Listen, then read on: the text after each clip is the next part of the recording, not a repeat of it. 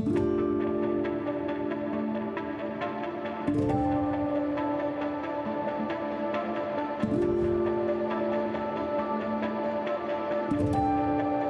is the City of God podcast, where Christ meets culture. Welcome to the City of God podcast, where we are weekly exploring today's biggest cultural issues all through the lens of God's infallible word. I'm Rob Pacienza, and I am joined by my co-host, John Rabe. John, great to see you today. Great to see you, Rob. Thanks for having me as always. And I am particularly excited today because our guest on this podcast is one of my absolute favorite people in the entire world. Yeah, Dr. Erwin Lutzer. He was down here at Coral Ridge for our annual Kingdom Come conference. Had the opportunity to bring him up to the podcast suite to pick his brain and to explore various issues concerning the church today. And he's been a friend of our ministry for a long time. Yes. Friend of Dr. Kennedy, our founder, been on our television programming, Truth to Transform, many times in the past, but first time on the City of God podcast. Yeah, we were excited to get him for the podcast as well. And as you pointed out on our television program through D. James Kennedy Ministries, Truth to Transform, he's been a regular guest of ours. I've gotten the opportunity to be with Dr. Lutzer many times at the National Religious Broadcasters Conference. He's come down here a number of times. And the reason that he appears so often with us is because this is a guy who truly gets it. He is, anybody who's heard him on the radio, and millions have, know what an excellent preacher he is, but he does not shy away from the cultural controversies that are surrounding us. He's not primarily known for those, but he goes after them because he's a man who teaches and preaches the Bible, and so he's really covering some important stuff right now. He's an incredible speaker, radio host, author. He is the Pastor Emeritus of Moody Church in Chicago, written countless books. His latest book is No Reason to Hide, Standing for Christ in a Collapsing Culture, which I highly recommend to our listening audience. Also, if you can go back to his talk he delivered on the Saturday of our Kingdom Come conference, it was absolutely brilliant. I think he listed 6 or 7 ways in which we really need to be aware of what's going on in our culture and what we can do about it as the people of God, armed with the Word of God. It was an absolutely brilliant talk, and also just so grateful for his voice and his leadership in this culture and for what he's doing for the church. Amen. A thing I really appreciate about Erwin as well is this is a guy now who's 80, 81, 82 years old. He's in his early 80s, and he's still just going and going. He has a charge from God, and so he's writing, he's traveling, he's preaching, and he's just determined to leave it all out on the field, and we are the beneficiaries of that. Absolutely. In our podcast, when we had the opportunity to interview him, we talked about the uniqueness of the Bible. We talked about America's rich Christian heritage and how the Judeo-Christian worldview informed the foundation of the constitutional republic and the great American experiment. We talked about the dangers of what happens when you remove God from the public square, the dangers of what happens and the implications of a culture that is moving towards secularism and away from God. And then lastly, he gave a strong word and a challenge to parents and to the next generation. So just once again, grateful for our time together with him.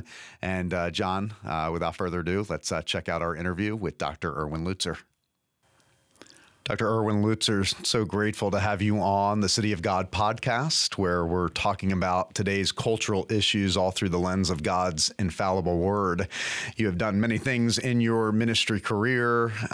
You are the Pastor Emeritus of Moody Bible Church, which obviously named for the great evangelist D.L. Moody. Tell us a little bit about that church, its importance in church history, and what it was like being the pastor. Now, just imagine, Rob, Moody Church began because when D.L. Moody brought children into the existing churches, they were so rowdy that the churches didn't want them. So Moody had to begin his own church. That was in 1864. But the Great Chicago Fire came several years later, and so that church burned down. Then there was another one temporary temporary church, and then where Moody Bible Institute is today, there was a wonderful building. But when LaSalle Street was widened, they had to move to its present location.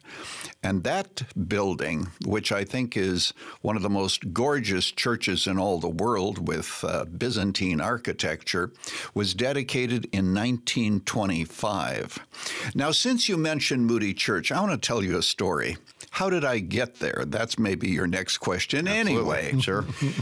I was pastor of a small Baptist church. How I ended up there is all the providence of God. In fact, my whole life has been nothing but the providence of God. So I was leaving there in 1977 to teach full-time at Moody Bible Institute, and I was studying philosophy, and I needed to study for my comps, okay?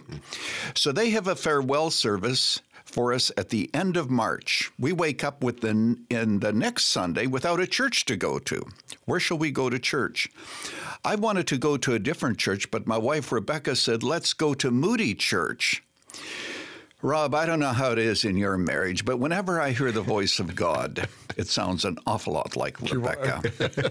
So we end up going to Moody Church. We have only 2 kids. I drop them off. There's no parking. Endless cars. There's a parking lot several blocks away. I said, I'll meet you in the lobby if I can find a parking spot. Lo and behold, in front of me, a guy pulls out. Well, I think, well, isn't that nice? I back in 100 feet from the door. As I am in the lobby, Wiersbe, the pastor, is walking away with his coat on. I said, Wiersbe, where are you going? It's 10 minutes before the service. Erwin Lutzer, I'm sick. I'm on my way home. I want you to preach for me this morning. Wow. So the first time we ever attended a service at Moody Church, I preached at Moody Church. That is the providence of God. That is the providence of That's God, amazing. and that became one of the dominoes that God set up by which eventually I would be the pastor. My whole life can be explained by the providence of God. As a matter of fact, I wrote my autobiography, and it's entitled, He Will Be the Preacher, because when I was a baby sleeping in a crib, it was at that time that the pastor's wife came over and said to my mother in German, he will be the preacher. Now, it may have been an offhand remark, but it turned out to be true. But my whole life has been nothing but stories of God's providence. That's why from my heart, I try to take no credit for anything I've ever done, because it all has to do with God. It's just Him, and He alone gets the glory and all the credit because of His faithfulness. That's awesome. Amen. It usually works exactly the opposite with me. Like when I come to this podcast, Rob usually has security haul me out. Today's the first day I've actually been able to remain, so I'm excited to be here with the great Dr. Erwin Lutzer. I'm curious, though. Your title is Pastor Emeritus, but you have stayed very much engaged in the state of the church, the state of Christianity in America today, and you have some real concerns about where we're at as a culture and where we're at as a church right now. As you enter this phase of your ministry, what does the Lord put on your heart to address, and why do you keep pushing ahead, and why do you keep addressing these issues when a lot of people would say, you know what, I've done my work, it's time for me to go sit on a beach somewhere? Well, maybe someday I will sit on the beach here in Fort Lauderdale. Might be a good place. Maybe later this afternoon. I'll take care of it. But not yet. I'm only 81.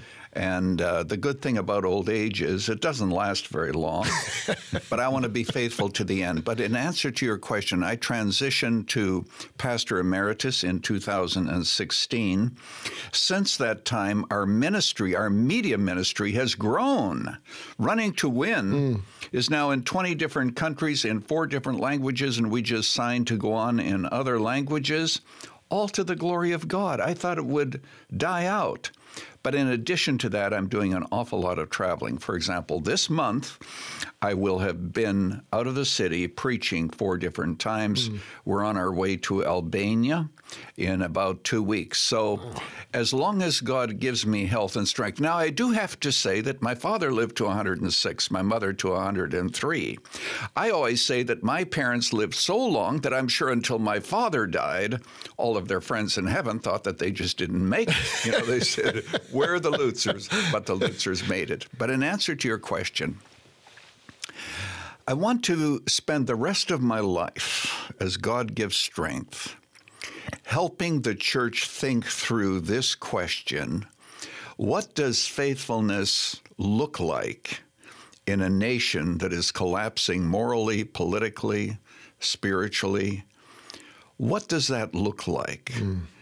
So I'm trying to help people think that through a biblical lens. To give a very practical example, somebody sent me a text the other day and said, can a Christian sign this? Now, he's in an organization, he's in a business, and it says, everybody can have their own identity, yada, yada, yada. And then it says, you have to be willing to call people by their preferred pronouns. And I said to him, if Bert wants to be called Betty, you can do that because names aren't gendered. But you can't call Bert a she and have a good conscience. So those are the kinds of issues that I try to deal with to help people think through. We won't have time to discuss it, but for example, in my book, No Reason to Hide, I discuss the question of what should parents say to a child who comes home from school and says, I think I'm trans. So these are the issues. Now, I'm jumping ahead a little bit, but I am writing another book, which shouldn't be too great a surprise. But it's going to be on the eclipse of God. And what I want to show is that, well, let me give you this. The Economist had an article entitled, Nearer My God to Me. What it was saying is, God is becoming as liberal as we are. He's accepting everything that we're accepting. So we are a God. So what I'm showing is that unless we get back to a biblical view of God, we have no foundation for morality, for all kinds of things. I'm explaining why the cathedrals in Europe are empty, but all that for another interview. Not today, but for some other time. So let's go back to No Reason to Hide. Yeah. And so in No Reason to Hide, you depict America as a nation in a spiritual free fall. We didn't get there overnight. Explain from your words and your perspective how we got to this point. There are several cultural streams that I think created this. Of course, we often talk about cultural Marxism, and that's a good thing to talk about because cultural Marxism says we can have socialism, but without the revolution that we had in China or Russia. And so what you want to do is to capture the institutions. And so what's happened is this, of course, has captured the hearts of many people in our universities who teach. And so young people come out, and not only that, you have Marxist ideology even when it comes to free speech. I mean, if a conservative speaks on campus, you know what happens. There's a riot. Sure. And this riot happens because we are developing snowflakes who, if they hear something they disagree with, have to go into a safe place to nurture their wounds of their unappreciated victimhood. This is not the America that I even knew when I came from Canada. I was born and raised in Canada, became an American citizen a number of years ago, have been here for 40 years. When I was in college, you could put forth any view and people could shoot it down and they would listen, or if they didn't want to listen, they didn't have to. So we have created a whole culture. So you have that.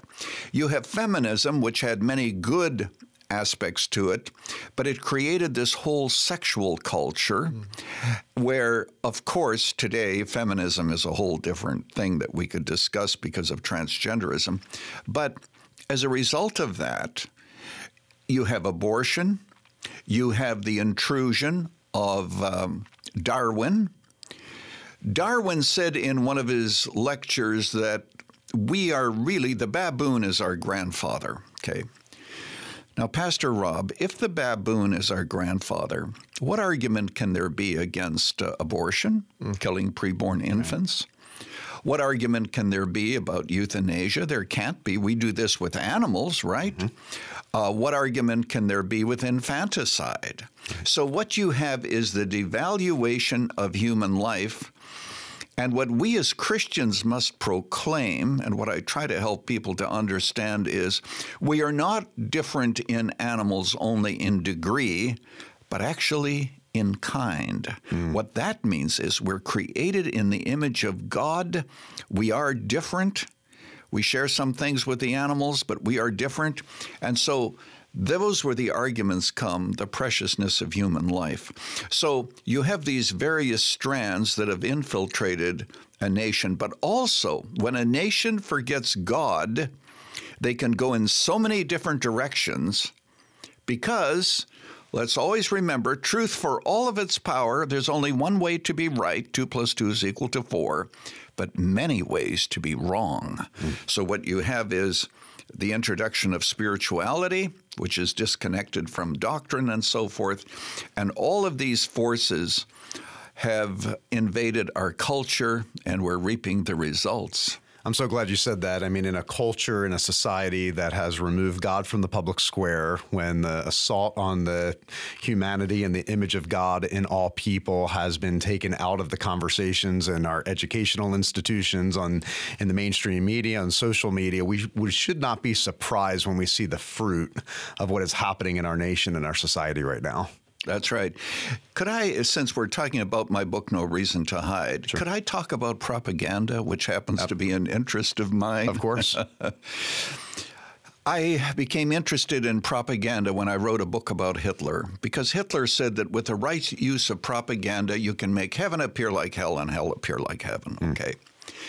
So in my book, I discuss 6 or 7 ways that language is being used today to push certain propaganda ideas. Now, remember, the purpose of propaganda is to so shape people's view of reality that even when confronted with a mountain of evidence, they will not change their minds. So how is this done? Well, it's done by herd instinct. We certainly saw that even during the COVID experience.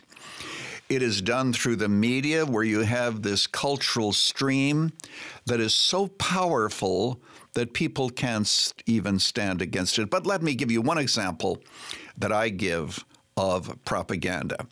I quote the speech codes of one of our universities that says you can't use freshman, you can't use that word, you can't use this word and that word. And then it says, if there's a barber shop in your area, don't say that he takes in walk-ins, because you might offend people that can't walk. After all, there are people who are in wheelchairs.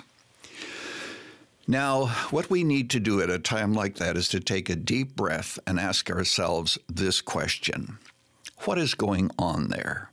The intention is not to elevate the discussion, it is to silence the discussion. Nobody knows what is appropriate. Yeah. Can we still go into a restaurant and ask for a menu? Can a woman still have a manicure? Nobody knows. That's why college students, especially Christian college students, are constantly self-censoring themselves. Absolutely. Because they have no idea what's appropriate. They may say something inappropriate. Yep. And then they will be vilified for it. Yeah, and not only do we see this in a purely secular state and a secular culture, we're even seeing this inside the North American church in what has been called progressive Christianity, where they use the terms, and I think that's what's so sinister about the progressive Christianity movement. They use the terms that we might use, but redefine them. In my book, I give an example. It's a true example of a church that was quite unified. I love to speak about the racial issues, because at Moody Church on any Sunday morning, we had more than 70 countries of origin represented. And we delighted in that, because it says in Revelation 5, there are going to be people from every tongue and every nation and so forth. Yep. What has happened, though, is critical race theory pulls at that. So I use the example of a church that was unified. They worshiped together, they learned together, they were working together. And suddenly this pastor, who was a white pastor, began to fear that he might be seen as a racist. So he began to divide people on the basis of race. And the unity that we should have in Christ was broken. Now, we could go into critical race theory in detail, but I want to give all of your listeners a single sentence, and that is this: critical race theory keeps tearing apart what Jesus died to bring together. We are unified, Jews, Greeks, barbarians, Scythians, it says in Colossians. So Jews don't become Greeks, Greeks don't become barbarians. We keep our ethnicities, but there's a transcendent unity that we need to work toward, recognizing evils and injustices, but we work toward that. Critical race theory says, let's not walk toward each other, let's walk apart from each other and in different directions. Absolutely. This fear of speaking the wrong way, of saying the wrong thing, seems to me to be actually be part of the goal.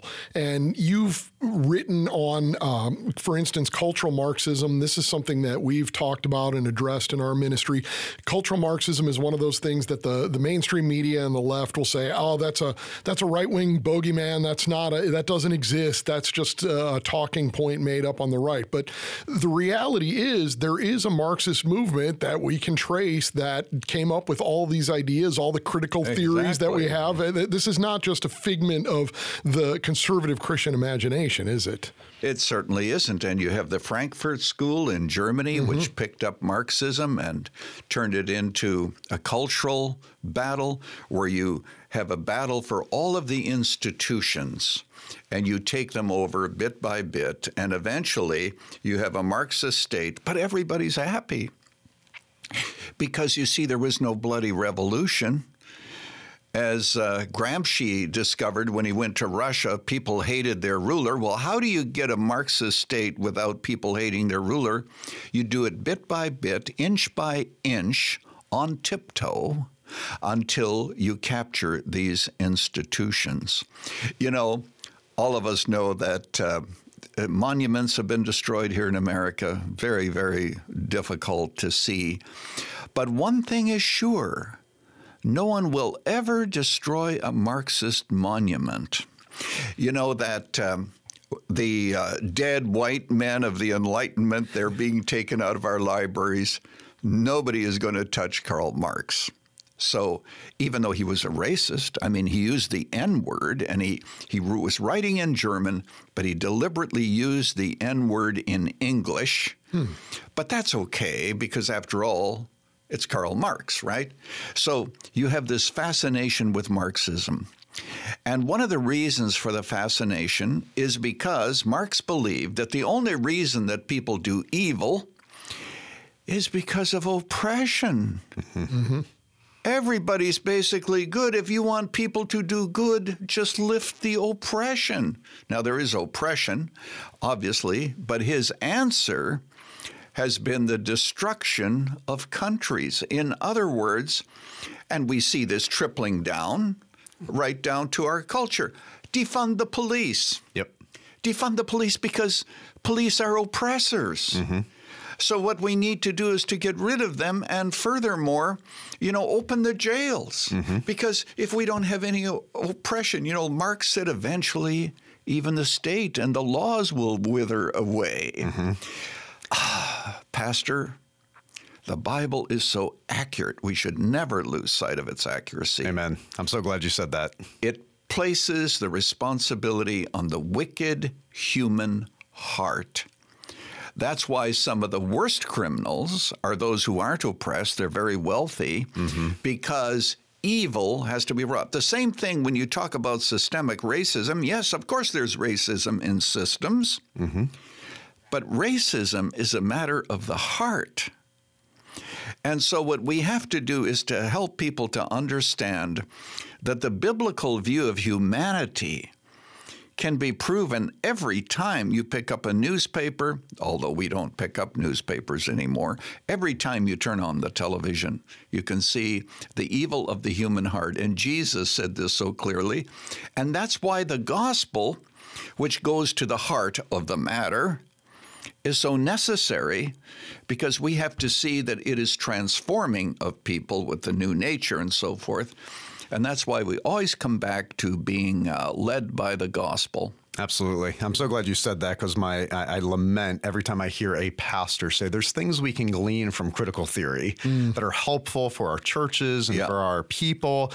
And I want to say, are you kidding me? You clearly don't understand the roots, as you just articulately stated, rooted in Marxism, therefore pitting people against each other, denying the unity that we have in Christ that can only come through Christ. It was the Apostle Paul who said in Ephesians 2 that Christ destroys the wall of hostility, not critical theory, or certainly not critical race theory. And so I think it's important for our listeners to hear that the gospel and the gospel alone, as it's proclaimed in the Old and New Testaments, alone is the answer for our culture and our nation. Amen. Amen.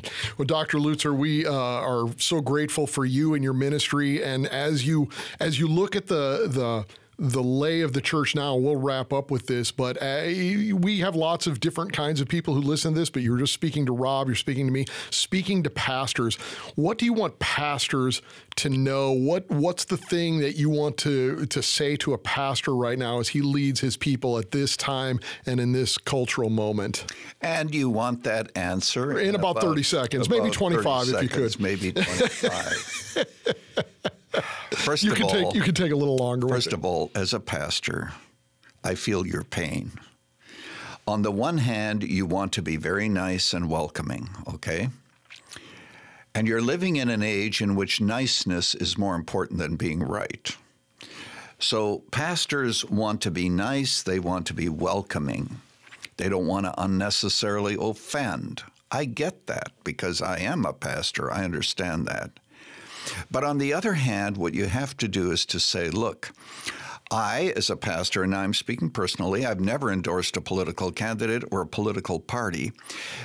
But to be faithful, you have to speak about issues that today are deemed political, because everything is political. Sure. Abortion is political. Same-sex marriage is political. Critical race theory is all political. Whether or not parents should have responsibility for what is being taught in their schools, that's political. Sure. So what you have to do is to speak to these issues and help people receive guidance and the challenge of what do we do when a nation collapses. I wrote the book, No Reason to Hide, not in order to recapture the culture, but to recapture the church. And what the church has to do is to stand against the culture. All of us know that the church has always been an island of righteousness and a sea of paganism. So if you read the 7 letters to the church at Revelation, the 7 letters, what is Jesus always saying? He's not talking too much about the culture per se, except as the culture has come into the church. And so 5 of the 7 letters say repent. And that's really my heart in answer to your question, is we need to lead people to genuine repentance. And we need to begin with the people of God. And then we need to instruct them as to how to live in this culture, but always gospel-driven. All right, I'm going to squeeze in one more question. Do it. Because we not only have pastors and ministry leaders listening to this podcast, but young families, and they're looking at the future. They're looking at their young children being raised in this generation. What words of encouragement do you have for our Christian families listening? Well, first of all, I have an admonition before I get to any words of encouragement. I would say to every parent listening, God is going to hold you accountable for the education of your children. And what culture is saying is the same thing that Hitler is saying. I'm sorry if I shouldn't say that, because that might say that you're just inciting something. But Hitler told the people, parents, clothe the child, feed the child, but the heart of the child is going to be given to the Reich. Today, parents feed the child, they clothe the child, they take care of the child, but social media has their hearts because it's almost instantly addictive. So what you have is a two-pronged challenge. Number one, social media, which of course leads many kids into pornography and God knows what else. On the other hand, you have the public school system.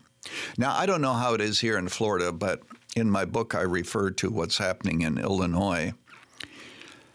Pastor, it's pornography in its most perverted form is taught as normal. Yep. You cannot take your precious children and throw them to wolves. So what you have to do is to ask yourself, I want my child to be educated. Of course, there are faith-based schools. We get that. Maybe that doesn't work for you. But homeschooling is becoming easier and easier. You know, some of our children, they belong to these pods where you have somebody who's an expert in chemistry teaching chemistry, somebody who can do math and physics is teaching a larger group. Work something out.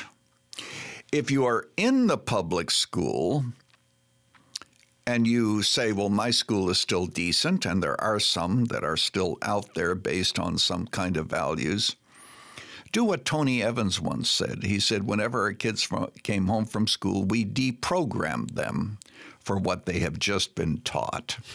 Stay on top of it. God is going to hold you accountable. Your most precious gift is your children. And Jesus said, of such are the kingdom of heaven. Take good care of them because you're responsible for their education. That's a good word. Dr. Erwin Lutzer, it's a privilege to have you on the City of God podcast. Thank you so much. God bless you. Thank you for listening to the City of God podcast, made in partnership with the Institute for Faith and Culture. This is a weekly podcast, so please make sure that you check out all previous episodes at cityofgodpodcast.com. You can also find us on Apple Podcasts, Spotify, or anywhere you listen to podcasts. This is recorded through video every week as well, so you can check out the video version of the City of God podcast on our YouTube page. Make sure that you share this podcast if it was helpful to you, to family, friends, or anyone else who wants to explore today's cultural issues through the lens of God's infallible word. Thank you once again for joining us on the City of God podcast, and may God richly bless you.